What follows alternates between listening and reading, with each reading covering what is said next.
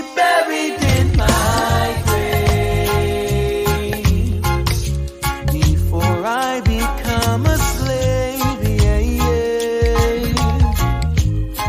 That is what I heard them say. Way back in the day, I'll be buried in my grave before I become a slave. Yeah, yeah, yeah. But it seems like since that day, we have sorely changed. Whoa. Hey, hey. Whoa, oh, oh, oh, oh, oh, whoa, oh, oh, oh, oh, oh. And now, live from beautiful Myrtle Beach, South Carolina, you're watching My Fellow Americans with your host, Spike Cohen. Hey everyone, welcome to My Fellow Americans. I am literally Spike Cohen. I am still trying to figure out how to use this new equipment I have. I would like to, before I get started, as always, I want to thank Matt and Mohammed at Muddy Waters Media for giving me this opportunity to have this show and share it with you guys. I would like to thank Kroger for my Kroger flavored water that I drink on this and every episode of My Fellow Americans. Oh, delicious. I would like to, the intro and outro music that I use on this, and so far, anyway, every episode of My Fellow Americans is from my friend Joe Davi. Please look for him. That's Jodavi. Please look for him on Facebook, SoundCloud. He's on the Bandcamp. If you're into the Bandcamp, you can go on the Bandcamp, download everything he has, and pay for it. Don't rip off his stuff. Pay for everything. Shout out to Tehran Turks' mom and him. This episode is also brought to you by Walgreens brand ice packs, which I will be using this entire episode. I blew my back out over the weekend, carrying thousands of pounds of stuff. I'm very strong. And I blew my back out, and so I have to 30 minutes on, 30 minutes off with the ice pack. So if someone can occasionally just comment if I've gone past 30 minutes without removing my ice pack, I would really appreciate that. That'd be a big help for me. And also, if I randomly wince at some point or like that, that's not because of my guest. My guest is amazing, has absolutely nothing to do with him. It is because of my back. Which again, I'm very, very strong. I'm a strong man, but even very incredibly strong people like myself have limitations, and I reached it over the weekend. I do have new equipment. I'm super excited. I actually look like I'm someone who should be doing this finally. I've got a new whatever this is thing on my ears, headset. I've got this really awesome the webcam. I've also got a microphone, a Blue Yeti microphone, fancy, and I have a pop filter. I have no idea if that's on right, but I hope that it is filtering my plosives. If my plosives are hopefully being filtered, and I have a mic arm. Big fancy stuff. This is fancy Jew time that we're doing now on this show, and so I'm really excited about it. I can't wait. This has been a guest I've really wanted to have for a while. My guest tonight actually is a blockchain and cryptocurrency expert. He's been involved in this space, in the blockchain crypto world, pretty much from the beginning, since 2010. And he has a new book out that is called Blockchain Project Renaissance. And it is very, very good book. I just finished reading it, and super exciting. We're going to talk about all of that. And so without any further ado, very excited to have this man on tonight. Ladies and gentlemen, please join me in welcoming R.L. Breyer. Spike, thanks for having me on today. I really appreciate it. Hey, thanks for joining me. I've been really excited to have this. I've been watching your videos for as long as we've been Facebook friends, at least for, I guess, a couple, 2-3 weeks now, or a month or so now. I've been watching all your episodes. It's very, very enlightening stuff about blockchain. Yeah, I've been a pretty big advocate for blockchain tech since I found Bitcoin. So I decided it was time to start making my own daily vlogs to to help educate the people that are just getting in and just keep everybody, you know, up to date on what's going on in the community. Yeah, absolutely. Absolutely.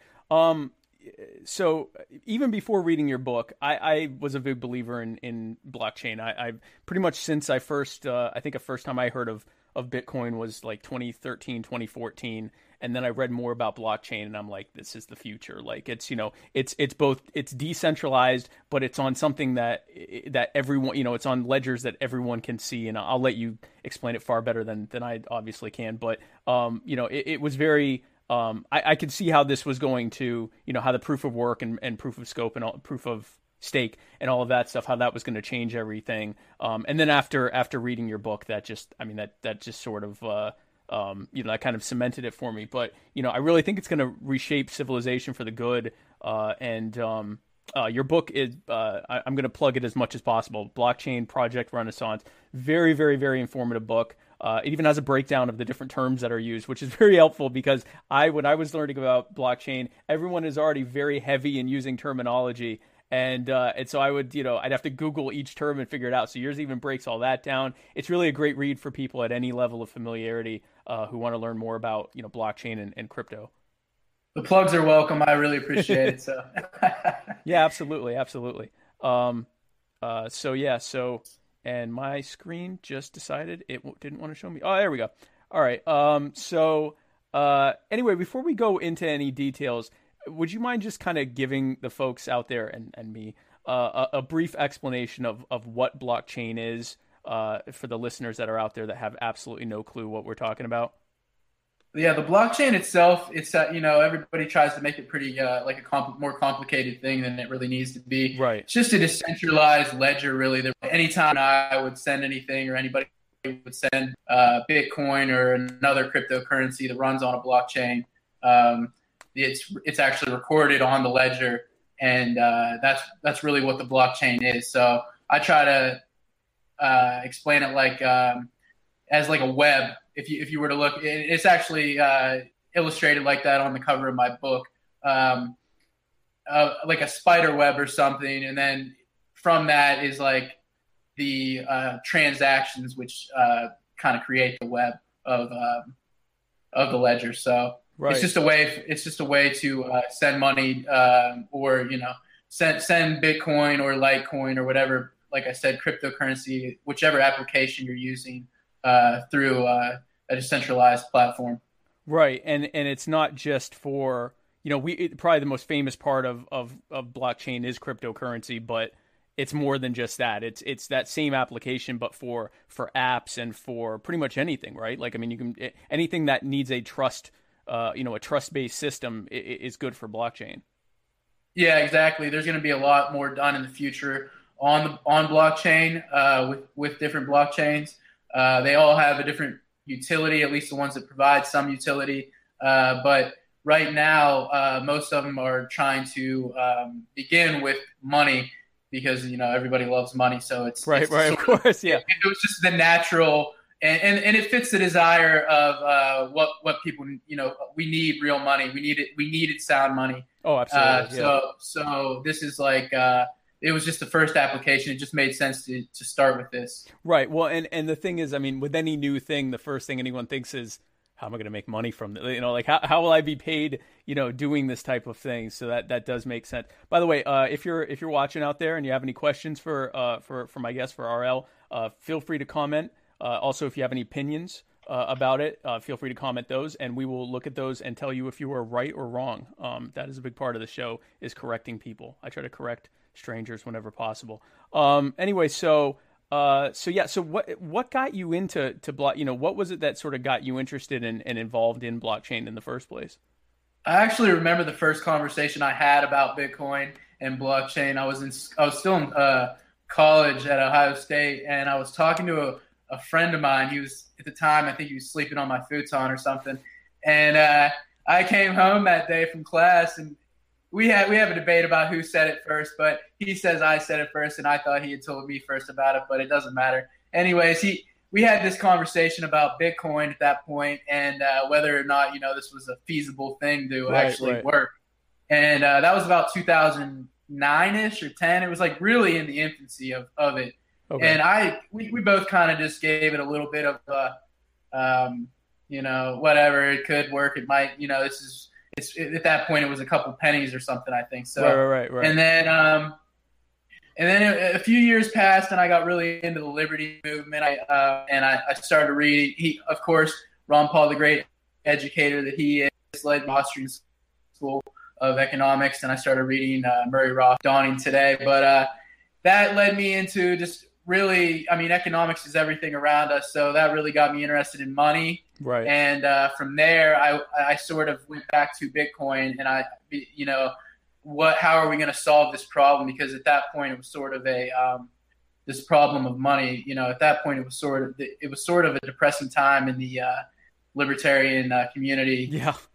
Not a lot of promise, I guess you could say. At all.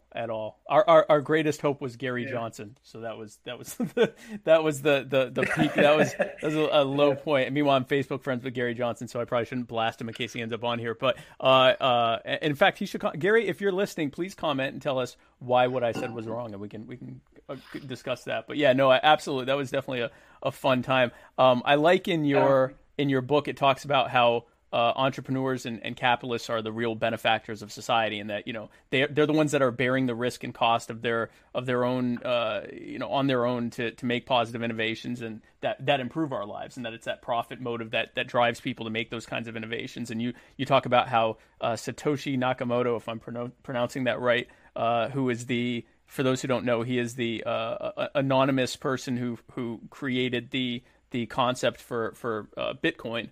That he's one of the world's greatest benefactors for introducing Bitcoin and basically for introducing cryptocurrency. My question for you, how would you say that blockchain and more specifically cryptocurrency is going to lead to a society that's, in your book you say it leads to a society that is based on serving humanity? Yeah, well, the way I see it after studying economics, it's pretty much consumed my life the last probably 7 years. Right. Is that, we can't really have, the nexus of capitalism is voluntary exchange. Right. And you can't have voluntary exchange if you don't have money that isn't being distributed by some sort of intermediary World Bank or nation state bank or whatever you want to say, right. National currency. So, and then you have to look at that as a way, the Bitcoin blockchain especially, as a way, because of the first mover advantage, of a way to get production back to maybe, I think this is going to be the next big, you want to call it industrial revolution, but some sort of revolution to create more production again, right. Bring production back to maybe levels which help humanity and serve humanity is what I was trying to get across in the book. Right. And I like how you explained cryptocurrency. Really, obviously the technology behind blockchain is new, but the concept behind cryptocurrency is really just a return to the standard for money since we've been using anything as a medium for exchange. And the real money standard obviously has started with gold. And that was based on, the value was determined essentially by global markets. It was based on the subjective value that had been determined, based on what people thought it was worth, rather than by, individual, nation states that are saying, one of our dollars is worth exactly this much, and sort of kind of imposing that on the people that are being forced through taxation to use their currency. This is really a return to this sort of not globalism, but globalization of the concept of what money's worth. That, Bitcoin, one of the things that people don't like about Bitcoin is how volatile the value is right now, which is because it's still a new thing and there's, money coming into and out of it a lot. But it's that freedom that it has. That's really a return to the original standard for money, which is that it's the consumer and the provider that decide what money's worth, not some, top-down governmental, central planning that decides that. Precisely. If you look at any nation throughout history, the shelf life of a national currency is less than 50 years typically. So right. That's the average. So it's pretty obvious that nations cannot be trusted to coin, or it's not really a good term because there's no backing to the money we use today. Right. They're not coining it's it all anymore. promissory notes. Yeah, exactly. So them had the ability of a central banker and central planners to debase over time is pretty much it's the rule. Basically, it's going to happen over time. They will debase the currency, and I think since the early 1900s, we've seen like 98% of the value of the dollar completely vanish. Right. But people don't realize that because it happens it's incremental. So over time that happens, but it really destroys the society at the end. Well, it does, and the thing is, it's like we say nothing's certain except death and taxes. At this point, it's death, taxes, and inflation, and so many people don't even realize, if you ask the average person what is causing inflation, and they'll say things like, greed, corporate greed, or, I don't know, that's just the way it is, or I had one person who said, well, as more people are making money, it just naturally makes the cost of things go up. And it was like, no, it's not that they're making money. That's not the problem. The problem is that there is more money. They're printing ever larger amounts of money. And not for any societal benefit, solely so that they can have more money to print to spend on government wars and entitlements and infrastructure and whatever else. They're not it's not a sound money policy. It's just okay, we need a billion more of our dollars. Okay, we need 10 billion more of our dollars. Okay, we'll print out 10 billion more and use those. And that's not sound, and it's what causes inflation, because as there's more money out if you've created more supply of something without increasing its value, you've reduced the overall value of each of those individual units, and that's what inflation is.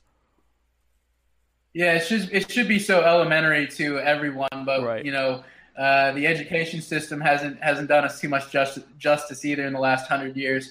Like you said, just adding more zeros in a computer or more pieces of fiat into the supply doesn't create value in itself. It has to be some sort of network or some sort of actual tangible item backing that. Yeah, so exactly. Just not fiat literally means by decree. So it's just money by decree. So that's just Latin, a little Latin there. Right. And people really don't even know what that means. Let alone most people don't really understand fiat. They really don't understand what money is.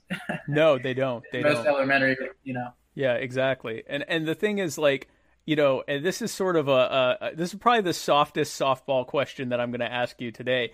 What does a world look like where states aren't, let's say, crypto becomes the standard, and, what does that world look like where states aren't going to be able to manipulate wealth and manipulate what's that going to look like for treasuries and for militaries and things? How is that going to look? Well, that's cool. I think that was sort of the goal in the beginning. Most of the people that got in the early days were libertarians and anarcho-capitalists. So I think that was we aren't the majority we used to be in this space, but it's actually probably for the better. It might be a sign that we're winning. Right. I think it'll be a good thing. I'm an anti-war guy, pro free market. I think that a world without government being able to spend almost as much as they want on war would be a great place to live. Be. So exactly. hopefully we achieve that. Yeah, that's my hope as well. That's what I liked about it. I like the idea of investing that in something that most people weren't involved in, and as it got more adopted, it would gain in value. But the bigger overarching thing was, if this really catches on, there's not, in my mind, and we'll talk about that more, but it's really hard to put that genie back in.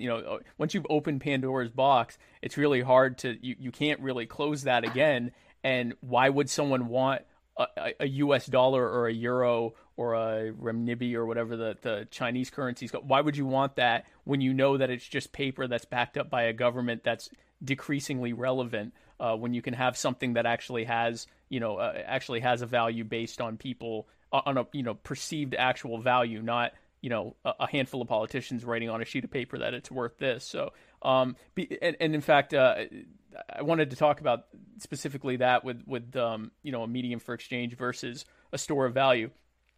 Before reading your book, I had always believed that crypto was only a medium for exchange, but in your book, you present a pretty strong case that it's also a store of value. That the actual cryptocurrency is a store of value in addition to a medium of exchange. If you can just talk to me real quick about the differences between, a medium for exchange and a store of value, and why you believe that crypto is both of those things. Well, it's hard for people to understand that it could be both, and because it's such an emerging thing now. Right. I do think Bitcoin and some of the other ones will emerge as very good stores of value throughout time. They already are. I think many consider them to be a good store of value. Now, There is a lot of volatility in cryptocurrency today, but even the volatility has decreased over time. So I think we'll see less volatility over time, and people will start to view it more as a store of value, Bitcoin specifically. So I think there will be better cryptocurrencies possibly to use as a medium of exchange. I don't know if that'll be Litecoin. I'm a pretty big proponent of Litecoin. That's one of my favorite cryptocurrencies personally. Right. But as far as store of value, I think that I think Bitcoin might be the best store of value other than gold right now. So I think it will emerge as a better store of value in the future. But the people who were in the community who have been here for a while are starting to really see that it is the store of value that we thought it could be. And is that just because as it becomes more widely adopted and more people are in the space and it gains value because of that as sort of a side effect of that is that it's a good store of value? Is that sort of like what you mean by that? Yeah, that's my argument. I think exactly that over time, the network gains more and more people will be using it as a medium of exchange. So it all kind of works symbiotically. Right. And it's like nothing like we've ever seen before. So it's gonna unravel over time. Now we could be sitting here in 10 years and maybe Bitcoin won't even exist. But right. I don't foresee that. I don't foresee that. But, I just winced, by the way, and that had nothing to do with my back. But go ahead. Yeah, I don't foresee that happening. It's Bitcoin's been running for 9 years now, over 9 years, and it's never stopped one time, and it's only become more and more valuable. I don't know what the exact number is, but if you look back, I mean, in the earliest days, a Bitcoin was a penny or whatever, a fraction of a penny. Oh, yeah, it was a fraction of a penny, yeah. I don't know what the price is today. It was like $8,300 or something, I think, earlier today. So it's gaining over 1% a day, pretty much over that time frame. So if you averaged it out over that whole time, it would be like 1% a day. Yeah. Exactly. Yes. Which is nice. I think that's a good gain. Yeah. So I think that's a pretty good store of value in comparison to fiat, which is like we said, since the early 1900s lost about 98% of its value. Yeah. So holding your money in dollars isn't the safe bet that people think it is. It isn't. I mean, I've done a long time ago. I did some Forex, and you're basically ultimately Forex. You're deciding which currencies are going to be devalued the slowest at a given time, right? Like it's sort of like this trying to catch a bunch of falling knives and trying to catch the falling knife by the one that you're not going to catch it by the blade, you're going to catch it by the handle, and that's not fun because anyone who's ever caught a falling knife, at least half the time that goes poorly. So none of them there aren't any currencies I know of that are expected to gain in value. They will continuously lose value. They may gain in value relative to another currency because that one is diminishing even more, even faster than this one, but that's not really gaining value. That's just losing less value. So you actually presented it, like I said, it's a very strong case. I do tend to now lean more towards saying that as it becomes more adopted, it's definitely going to be a store of value. I had talked about in your book, you have a lot of terms. One of the terms that anyone who's read about blockchain or crypto, one of the terms you may have come across is to the moon. Which is, that cryptocurrency, it's the idea that, cryptocurrency is eventually going to be worth, a Bitcoin is going to be worth $1 million. And I guess basically the concept of to the moon is that that'll be the point when, you know, cryptocurrency dwarfs all other currencies and it becomes the standard for everything. And all of the people that invested in it when it was worth less than, you know, $50,000 per Bitcoin will be, you know, rich and all of that. I actually, and I bought some of the hype last year. I still am a huge believer in it based on my research. And then the parabolic growth that happened over the I guess the starting in the summer and then and going through towards the end of the year of last year, I really thought To the Moon was happening. And I'm like, it's happening. You know, the Ron Paul graphic, it's happening. That was me. If you put me on my face on the Ron Paul thing. That's the best GIF ever. Yeah, no, and it was me. I was that person. And, you know, when it went over 9,000, I had, you know, Vegeta crushing his thing and saying it's over 9,000. Like I was in. And I still believe that. But I guess obviously To the Moon didn't happen. Then we got up to, I think, just over 20,000 per Bitcoin. And then it went down to, I think, back down to like 5,000. Like you said, now we're at like just over 8,000 now. Was that missed expectation? Was that a false start? Were people experiencing too much too soon? Or is this just sort of a natural cycle that happens in crypto? Exactly. I think it's sort of a cyclical thing. Okay. We've seen this sort of thing over time in the market. We've probably had 10 of these now, but they weren't gaining as much of attention earlier on. Right. You know, it would be like it would go to $30 and then it would go back down or whatever. You know, but now when you're talking about $20,000, everybody CNBC starts covering it. You know, exactly. You get more hype.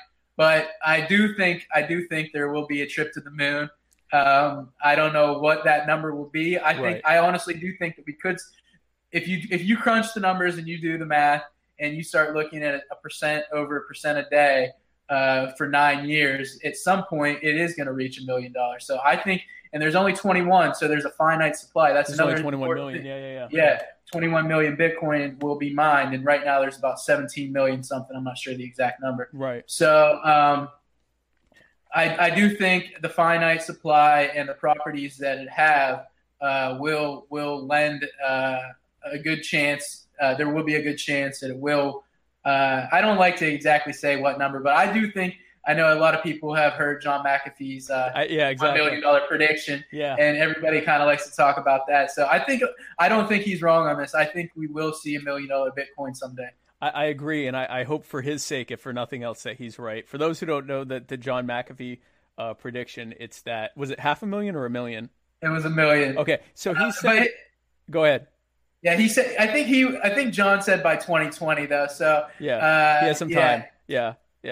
He said. So basically, he said if by 2020, Bitcoin isn't worth $1 million per Bitcoin, he would. And he used much more colorful terms than I'll use on this family-friendly program. But he basically said he would eat his own genitals. And so obviously, for many reasons, I want him to be right. For my own personal portfolio, I'd like him to be right. For what that would mean for society, I want that to be right. And for John and his situation down there, I also hope that he's right, because that would be just, you know, insult and injury at the same time. So I hope we're all right here. He's a master marketer. He is. If nothing else, he is that. I'm not a believer in. I don't know where you are on this. I'm not a believer that we have that there's an electoral path, you know, a political path to achieving a stateless society. I would vote for him just because why not? I would definitely, if he became any party's nominee, if he ended up on my ballot. I would vote for him, and I'd stop drawing my my dead dog Zeus on the ballot in crayon. So each cryptocurrency is as you just said, a fixed supply. With Bitcoin, it's like 21 million or 20 point something 20 point something million, and each cryptocurrency, from the beginning says we're only going to make this many. Every time there's an ICO or a new coin being created, they say right off the bat, this is the number, that they're ever going to be. That is obviously deflationary in nature, because when you only have a fixed amount of something, if it catches on, it's just going to increase in value because the value will increase and the demand will increase, the supply will stay the same, the value will, go through the roof. So that makes sense. But one thing I noticed, and this was especially before Facebook kind of clamped down on the ICOs, there was a new coin being introduced every 10 seconds. And so that really something that spoke to me. Yes, there's only a fixed number of coins, per cryptocurrency, but there's also an endless number of cryptocurrencies that can be created. You can literally, and in fact, Bitcoin Cash is basically a clone of Bitcoin that they then increased, they changed some things on it to, they say, make it more competitive. What do you believe will prevent the fact that endless cryptos can be created from becoming the new form of quantitative easing where there's just endless currency being made? Well, there are a few cryptos that don't have a fixed supply. Like Ethereum isn't fixed yet. Oh, okay. I don't think EOS and Steem have a fixed supply. Those are a couple of other ones I'm interested in. Oh. But Bitcoin and Litecoin, they do have a fixed supply. Right. Litecoin's 84 million. Like we touched on. Right. Bitcoin's about 21 million. But the difference is the reason that those coins won't, or those cryptocurrencies won't really hurt or devalue or debase the others, in my opinion, is the network is really where you're getting a lot of the backing in these projects. So just because Joe Smo creates an ICO, that's another thing. The Bitcoin and all of these blockchains are pretty much open source. So a lot of people like you or I could create our own coin tonight. Exactly. And like you said, yeah. And that in itself doesn't have any value. It's the network, the hash rate, and all of that, which the individuals are using to mine the cryptocurrencies. It's the actual network that is creating the value. Is the argument. So just coming up with a cryptocurrency isn't, and nobody using it isn't going to really hurt the crypto community, in my opinion. Other than what we saw in that time was that money could have been going into good projects and they went into scams like BitConnect. So right. I touch on that. Yeah, I touch on that in the book a little bit about how you got to do your due diligence and not get into projects that are just look at who the team is and try to do as much research on the actual currency before you get into it. Yeah, and that was good. That was another thing you touched on where you said, specific things to look for. What does their white paper look like? What kind of names are behind it? Are these MIT engineering people, or is it a guy who all you have to do is Google his name and he's got 15 different scams he's run over the years? Yeah. Is this a legit thing? And I guess the real difference and hearing you answer kind of helped me flesh this out a little bit. A currency is used. A fiat currency is used at the end of the day when you boil it down to why it's being used is because someone will come to your house and cage you if you don't, right? Like if the reason that we even have taxation is to legitimize, is to basically make it so the only way you can pay the IRS is in dollars. They can take all your stuff, but if you actually want to quote unquote voluntarily pay them, it's in US dollars. And so the whole point of taxation is to have people using this currency because that gives it the quote unquote legitimacy for them to then print out endless reams of it and use it to spend on, war and welfare and whatever else they want to spend it on. And, protecting poppy fields in Afghanistan and all of that. And so it's essentially, it's what little value it has, which is ever diminishing, is the only reason anyone's even using it is because they have to. Whereas in the crypto sphere, no one's making you use this. So if I go, hey, I'm Spike Cohen and I just copied Bitcoin and I call it Spike Coin, come and use my Spike Coin. And everyone's like, well, what's your background and what's your white paper? And I'm like, Spike Coin. And no one decides to use it, and no one decides to mine it, and no one decides to, like you said, develop apps on it or develop things or to, like right now with Bitcoin, they're doing the Lightning Network and all this stuff. No one's going to bother creating a Lightning Network for Spike Coin, right? So yeah, that's a good point. Yeah, so I actually was looking at one cryptocurrency in particular. I hate to call anybody out, but IOTA was one of them, and there was a kind of a fervor behind that. And I was like, all right, I'm going to look at this. Right. And I started looking at it, and like, there's like, I think there were like grammatical errors in the white paper. And it's like, is good coin. Yeah, you have to generate your own seed just to get into your wallet to get to your coin. It's like the average person is never going to be able to use that, you know? So it's like, you have to make sure that the ones you're getting aren't just, word of mouth, like, hey, get into Spike Coin.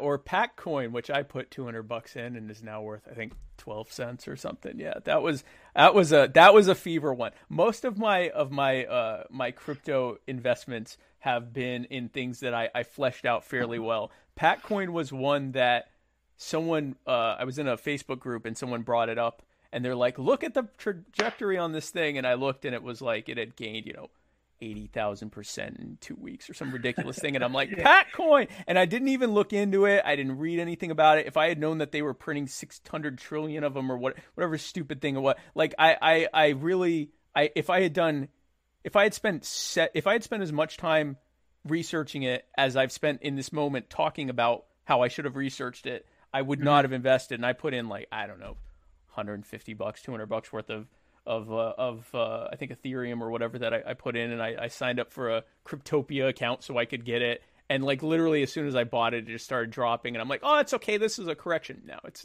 like 20 cents now. So if you're out there, folks, I've got 20 cents worth of Pack Coin that I think is really going to take off soon. If anyone wants it, I'll sell it for 30 cents.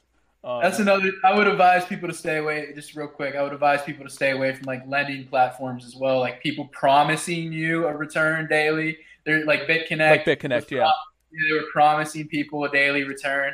That's like 100% red flag scam. So just don't get into anybody that's promising you a specific number. I mentioned that you might get 1% a day out of Bitcoin, and it has happened. It has historically, yeah, but that doesn't mean that you're going to get that in the next 10 years. That's just what history has said. These people that go out and promise you something, that's just like snake oil or whatever, Well, it's a Ponzi scheme. It is the original Ponzi scheme. Give me money and I'll give you VIG on it, basically. I'll give you a percentage back on it. Mm-hmm.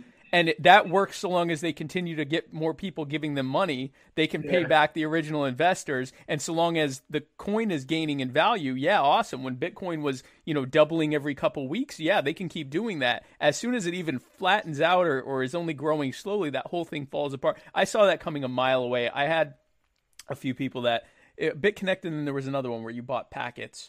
And the more I read, I'm like, this works because it's gone up 500% this month. That's why they can do this. Like, this is not going to work in a flat market or even a steadily growing one. It's obviously a Ponzi scheme. And BitConnect was the one where they're like, oh, we have a special bot that is trading at optimal rates. And there were some people on YouTube that were like, show us the source. Like, if there's a special bot, we don't have to copy it. Show us a screen grab of it or whatever. And they wouldn't. I'm like, there's not a shot. The most ludicrous thing about that too was that like I'm on the computer a lot looking at this stuff, and almost every YouTube video you would play before and after, if you don't have an ad blocker up and you actually see the videos, it was BitConnect. It was like, so don't just take YouTube or anybody else, even if they're letting them run the ads on there. I mean, there could be another one coming up. You never know. So just make sure I would say look at the top 10 of the market cap around there, and then start learning more and more about maybe getting into like newer projects. Yeah, exactly. No, I agree, and I'm invested in a few, of the altcoins that are a little further off the top 10 or top 20, but they were ones that I like actually spent some time looking into, as opposed to just my Pack Coin investment. So we won't replicate Pack Coin in the future, So another thing you talked about was, actually I've talked about is, I talk about the fact that you really can't hack the blockchain, or at least not effectively. I think I read an article once that said if some foreign government wanted to use all their resources to, hack Bitcoin, they would have to use, several days worth of world energy output to be able to hack it enough to buy like a chaise lounge on Overstock or something like that. Like, I mean, it's just the amount of resources you would have to put into hacking it would, by its very nature of how blockchain works, it's cost inefficient to ever do it. And when I try to explain that to people, they point out, they'll say, oh, but what about when this exchange got hacked, or what about when this guy's wallet got stolen? And they give those examples. If you can kind of explain to our viewers the difference between hacking my exchange or my account or, my wallet, and hacking the entire Bitcoin, blockchain infrastructure, and why that's not really possible. Yeah, the difference is pretty simple to understand. Though, like, hacking the Bitcoin blockchain, as you said, would take an individual or a nation state's, like, all of their resources. Right, and then right. even if you were able to fool the network, that would only last for like a couple minutes maybe. Right. And then everyone would be like, all right, buddy, we know that you're not really like doing what you're supposed to be doing. Right. So, but you can there have been examples where people have lost their cryptocurrency because they're trusting a third party entity. Right. And that's sort of like, that's a very good thing to touch on, because the entire point of this is not to rely on anyone else, and no other intermediaries or anybody else to take control of your money. That you should be controlling it yourself. So not relying on someone to hold onto your wallet, onto your cryptocurrency wallet is the big difference, or leaving it on an exchange that has a central point of attack. Right. Yeah. And the example I use is that you can hack my bank account, or you can hack my eBay account or whatever, if you're able to, do an attack to get access to my account. But that's different from hacking the entire, U.S. financial system. That's the level of resources that would be used for that are completely different. So it's, and blockchain's even harder to hack than that. This was something that interested me. You had mentioned that there is a risk, and this was something I didn't really think there was that was possible, but you had mentioned that there's a risk that blockchain could end up being centralized by oligarchs. You had said oligarchs and democratic majorities. You had said that there's really two paths for blockchain and cryptocurrency. One is that it continues to be this decentralized thing that can't be controlled by any bad actors, and that it leads to this voluntary society, and that the other alternative is that it ends up becoming centralized by oligarchs, democratic majorities, nation states, whatever. I've had a hard time wrapping my head around that, because how the very nature of blockchain seems to me to kind of eliminate that risk. How could blockchain become centralized? Well, we're already starting to see like particular governments that want in on blockchain every day. Just this week, one of the articles was South Korea, I believe it was. They're working to use blockchain for telecommunications. They're going to try to do something with that over there. So okay. It's not that Bitcoin would become centralized for the democratic majority or nation states to use against us. Excuse me, but more or less that if we don't make the right choice and stay in decentralized projects, that there could be that chance or opportunity for them to use it against us. It's some and just create digital fiat, for example. Oh, okay. So you're not saying that the entire blockchain can be... No. Okay. You're saying they can basically use blockchain as a way to try to update their way of robbing us, pretty much. Precisely, and that's definitely going to happen. I think there's already groups in every country working on that. Oh, well, I mean, here's the thing. Paperless, we're almost at a paperless money society. I keep $40 on me in case, a credit card doesn't work, or, I can't get to an ATM or whatever. But I can't tell you the last time I spent money. It's literally, actually, that's not true. A few weeks ago, my wife and I we do Latin, salsa dancing, and we went out to a place, and it was easier to just give them $5 for, to pay for the soda or whatever than to, get out a credit card. But I mean, for anything major, I'm either using, credit cards or, banking transactions. I haven't really spent my crypto yet. I'm kind of a Scrooge McDuck with my crypto. I don't want to spend it. I want to wait till it's worth billions of dollars. But spending my money, I'm doing it through credit cards. I'm doing it through online transactions. I might write a check, for someone that doesn't take that stuff. Very rarely am I using cash. So obviously, I think governments are going to say, "Hey, get into dollar coin, and you can pay your taxes with dollar coin, and it's blockchain based, and it'll be, I guess, one that doesn't, where they never actually fix the number of coins that are created, which is kind of funny to me. Like you're creating a garbage coin right off the bat. But if it's something that you have to use, then so I definitely see them getting into that. But in my mind, at that point, haven't we won? Because if they've conceded that the best way to that online currency is the way to go, then they can stop with all the crap about, this is just for drug dealers and prostitutes on the Silk Road website or whatever.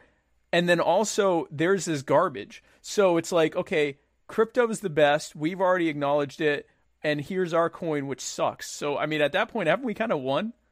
I sort of think that we did win because I think they do know it finally. That's why we're seeing all these committee hearings and stuff in DC and all over the world now. It's every week it's like a new FUD story. Right. FUD for the newcomer also just means fear, uncertainty, and doubt. That's another like big crypto term. Yeah, FUD and FOMO. Yeah. And FOMO, fear of missing out. Right. So, but the FUD, they tried the FUD. And the FUD didn't work, and it's like if you can't beat them, try to steal their idea. Right? Exactly. Yeah. Exactly. Yeah. So that will be interesting to watch because in my mind, this isn't going away.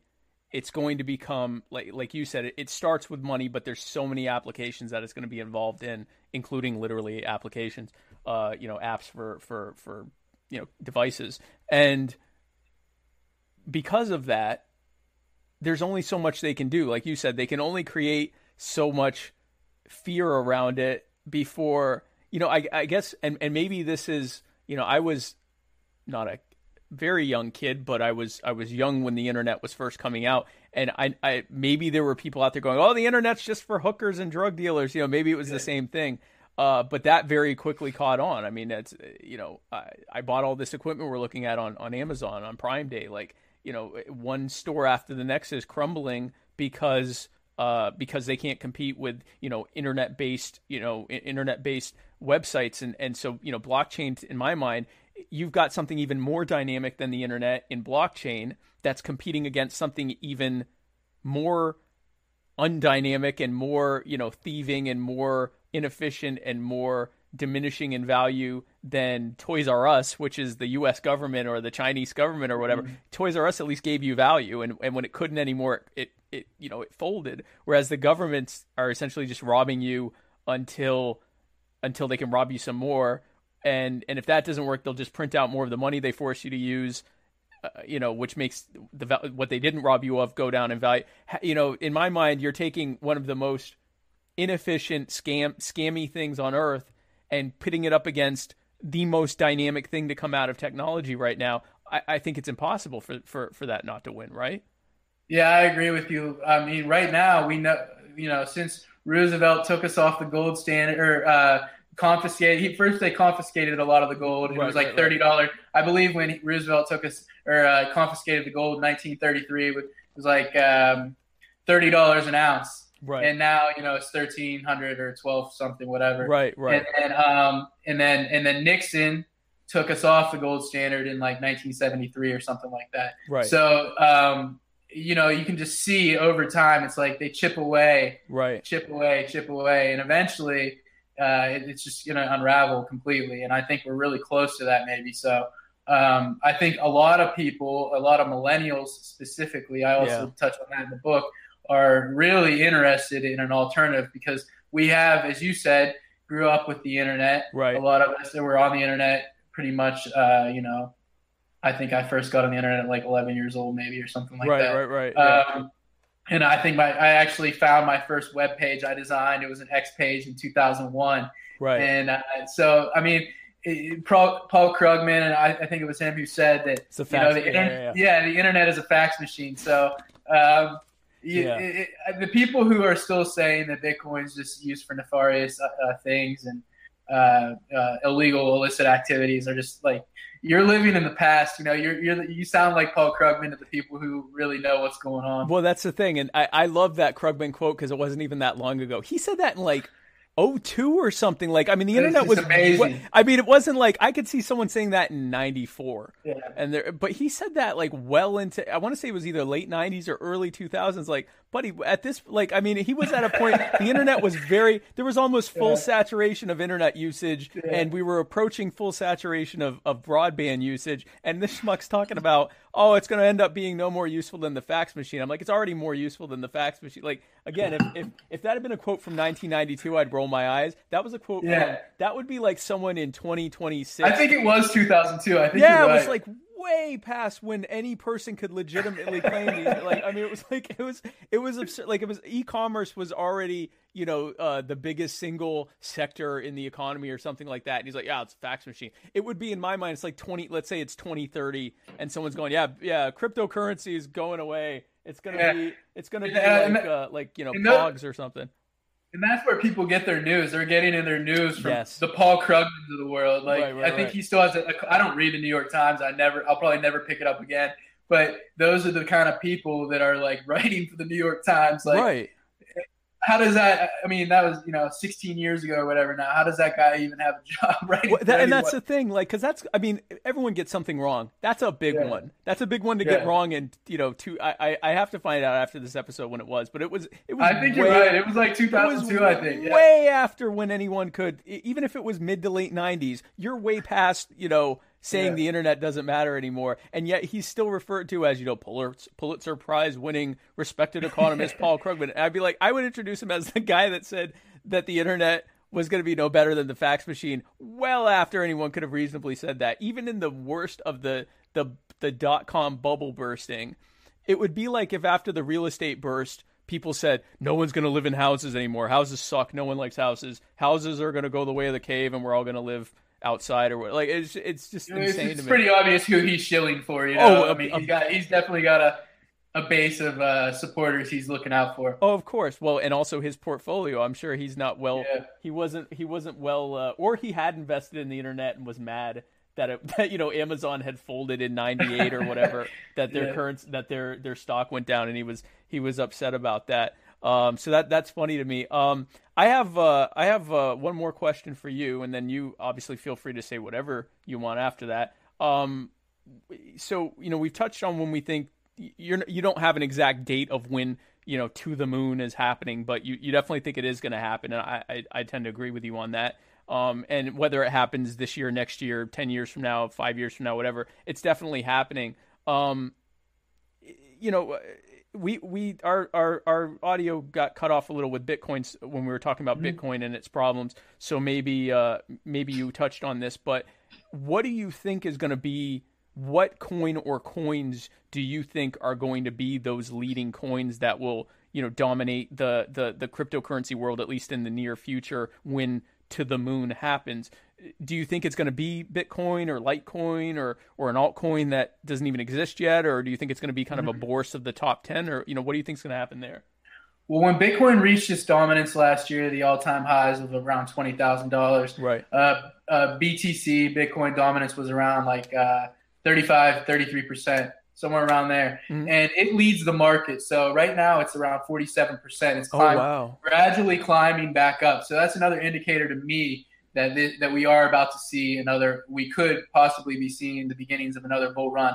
This is not financial advice. But always talk to your financial advisor before. Yeah. But I don't want to be responsible for anyone like taking out a mortgage on their house or anything like that. But I do think that's a good indicator that we are heading back up. So the other, since Bitcoin has the strongest network, as far as it's been around 9 years. It's been tested. It's basically foolproof or whatever. Right. I think that it will be the leader in the near future. It just seems like it's going to be the one. Also, Ethereum and Litecoin. I'm pretty big on Litecoin. I think Litecoin working with Bitcoin on the Lightning Network is going to be huge. I think it'll end up being maybe the payment coin. Like if you're going to go get their creators, Charlie Lee, and it was the second cryptocurrency basically that came into existence, and it came into existence I think in like 2010 or 11, and I've been a pretty big proponent of it since its inception. So I've seen it too, and it seems to be Charlie Lee has a pretty good reputation in the community. And I think it'll end up being like the one where you go get a cup of coffee or you go out to eat and you end up using, or maybe you even get gas at the gas station or something like that. Right. It'll be the one that you use for like smaller transactions. And maybe if you're going to buy your Lamborghini or your yacht, you're going to go buy Bitcoin maybe. But Ethereum's another one that's interesting. Now, Ethereum doesn't have a fixed supply. See, I didn't know that.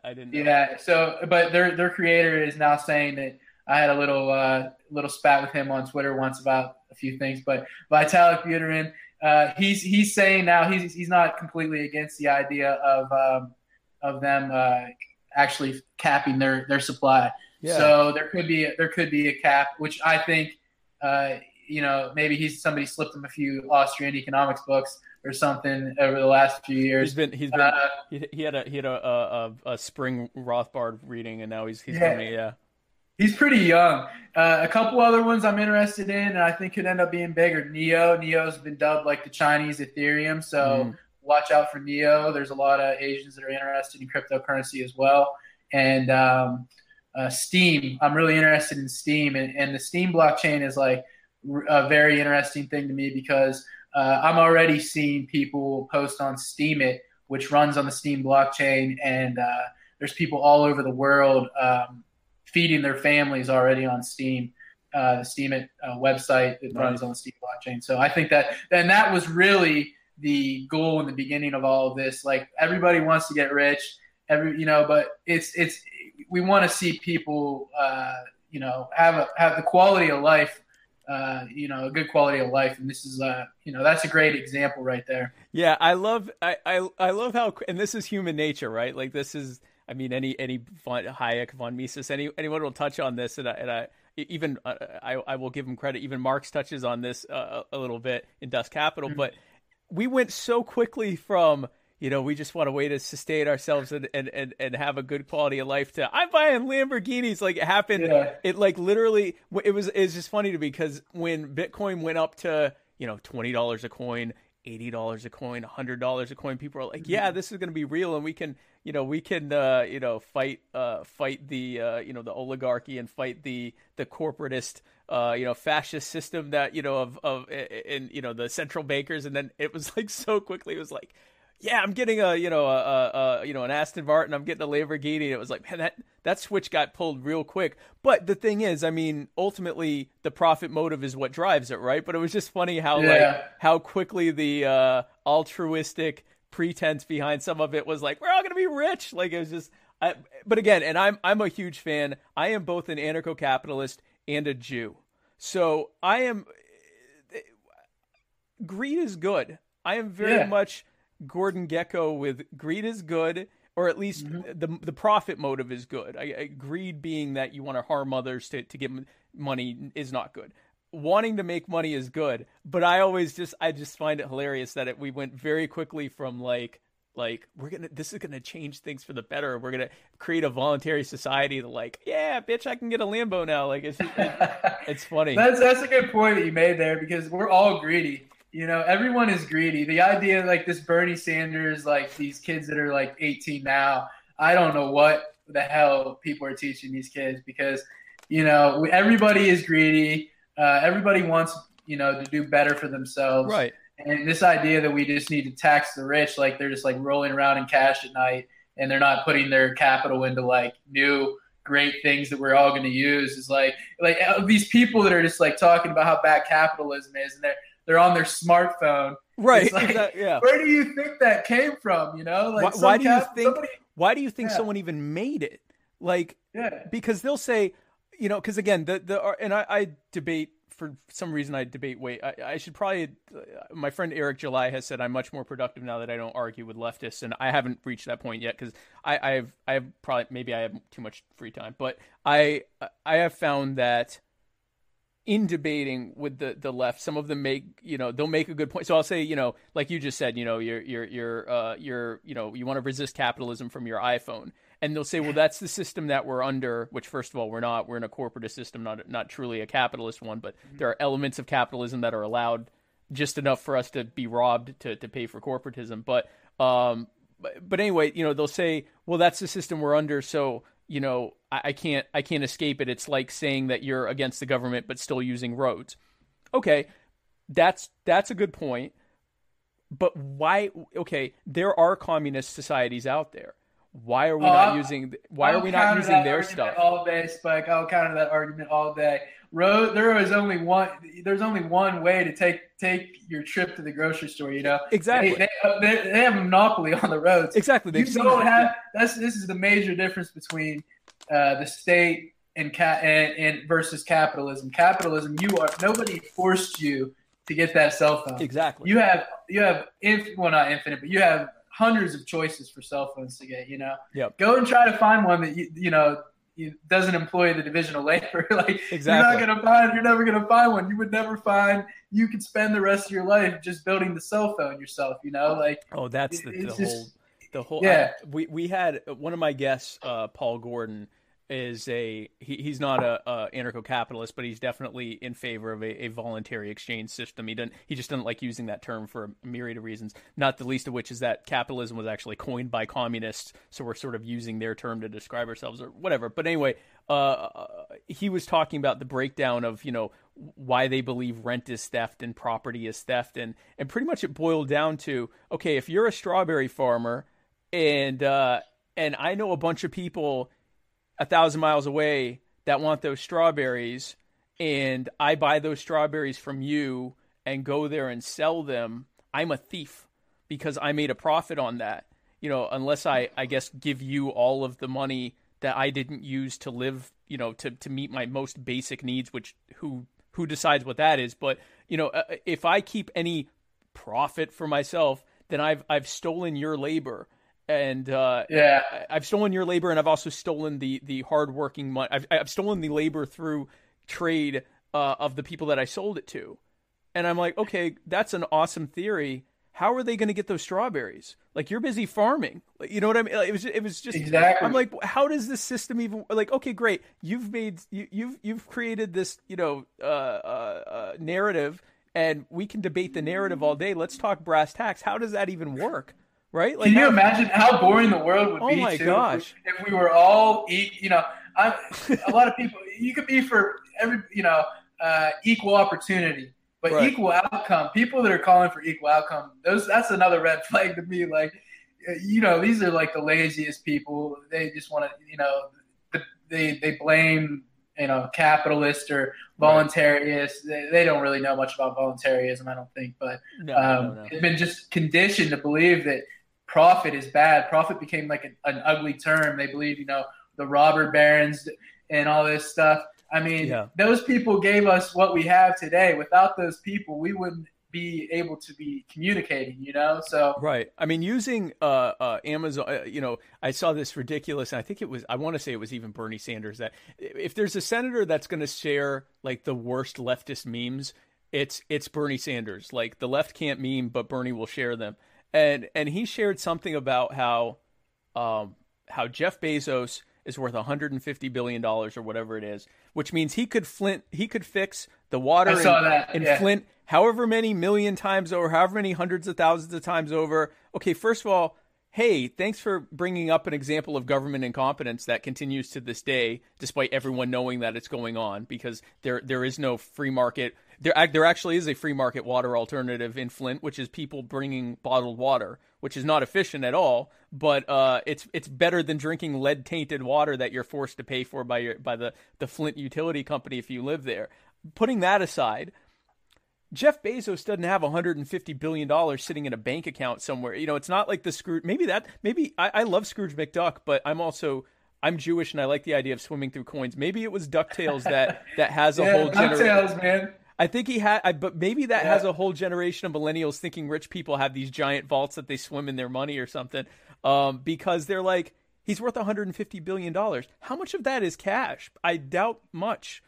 Percentage-wise, like maybe he's got, I don't know. I mean, it's more than I got, but it's percentage-wise probably less than 1% of that is actually like sitting somewhere in an account. It's all tied up in investments that could go south at any time. And you know, all of that is just, he is bearing so much risk on himself and his investors in order for the promise of a profit to create, you know, I got all this equipment 2 days after I ordered it.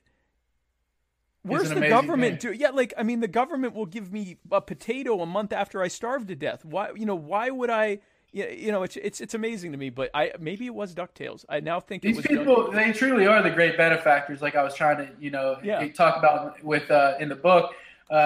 You know, I think that blockchain is going to create a new wave of these robber barons, what they would call robber barons. You know, these really, which are benefactors to humanity. You know, people are going to have a better you know, a better life because a better quality of life because of these people who can see in advance. You know, they put together land, labor, and capital, right? Exactly. And they create what we need. Right. You know? They create value. They're visionaries. Yeah. So, and what does the state do? You know, they force you at gunpoint to accept what these bad products or bad goods that people wouldn't accept if it was in a free market. Right. I like the idea of repurposing the term robber barons for us to, like, sort of how we've taken the term capitalism. We should run with that. This is going to be our thing. Like, I'm like, I am an aspiring robber baron. But let me explain what that means.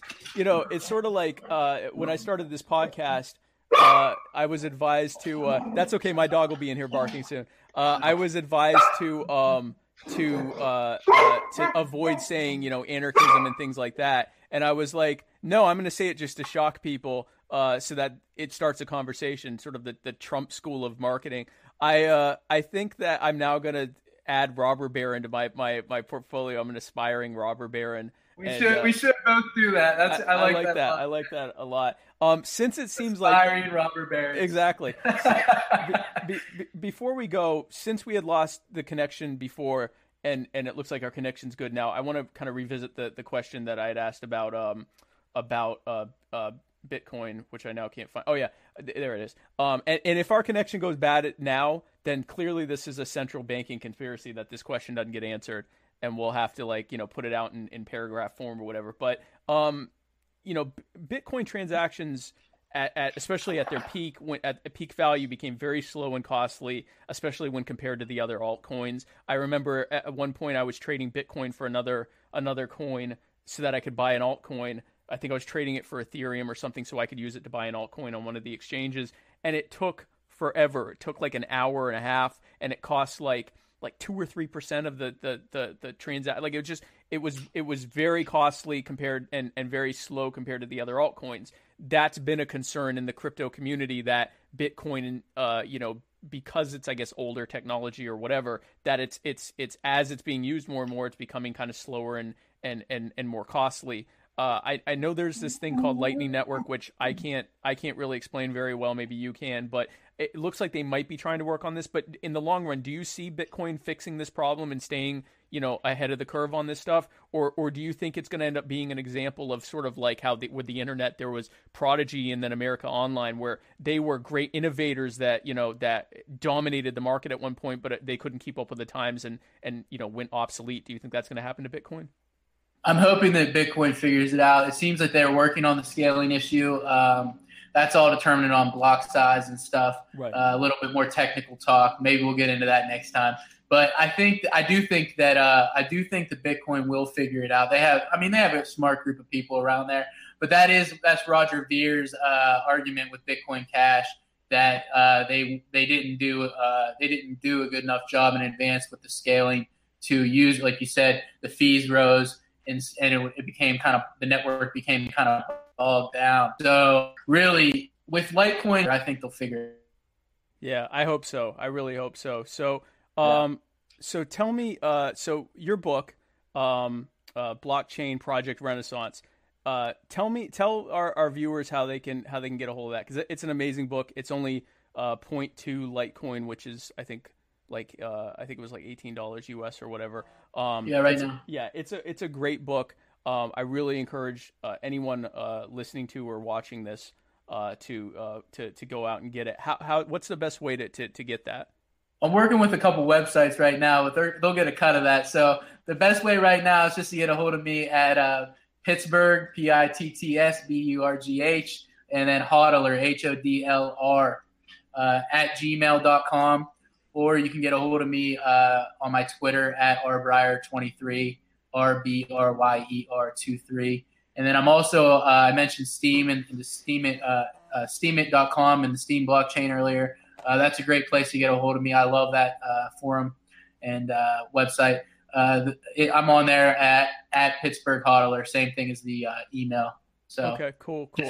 Just HODLR is the after Pittsburgh. So I just want to emphasize that. For the hodlers, yeah. Yeah, that's another Bitcoin blockchain sort of nerd thing. Yeah, cool. Yeah, no, and that was we didn't touch on that. That hodling is I guess at one point it's holding on to the coin. Someone had said, we need to hold, and they wrote it as hodl, so now everyone it spells it that way. So it's a very lingo heavy community. So it is. I wonder how much that has scared some people. The way they look at it, they're like, I don't want to hodl to the moon, and I don't even know what that means.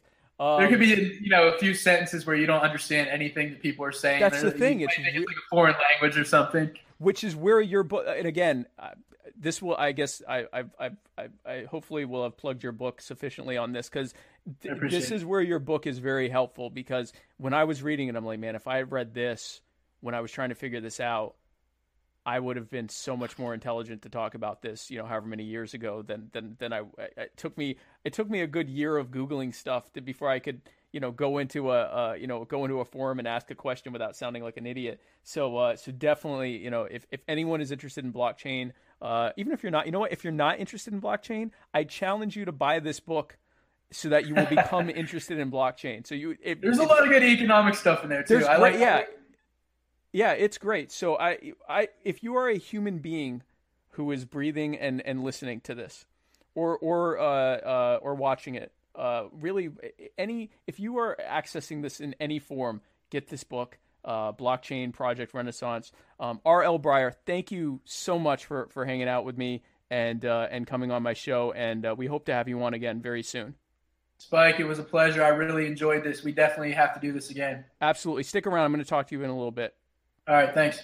Guys, I'm so happy that you joined me today. We had some technical difficulties that are going to get edited out in the uploaded version. But if you stuck around through the long haul on this live stream, I salute you and I thank you for it. And I hopefully my back will be in order by the next show, and I look forward to my back being okay. I didn't wince at all. Actually, I did wince once, and it did have to do with my guest. So that was a promise broken to you. So I apologize for that. But I thank you again for joining me, Spike Cohen, on My Fellow Americans. I can't wait to see you again next week, and I look forward to it. You guys have a great week, and thank you again for joining me.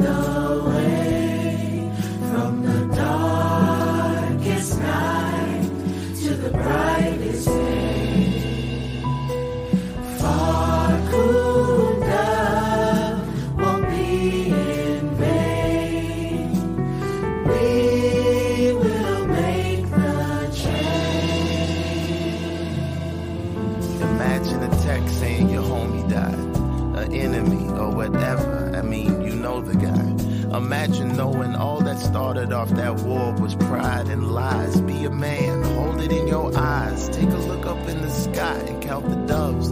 I believe it's 23. Every breath is every step that I've been blessed to get to breathe. Rather let you rest in praises as opposed to rest in peace. At the least, that's just me being me. Convoluted as can be. In my future, I can view it so vivid and beautifully. The distances I will leap from the man that I used to be. But now, summer doesn't exist anymore. Best case scenario, I get to finish the tour. Then chill with the gust in August before I march and march again.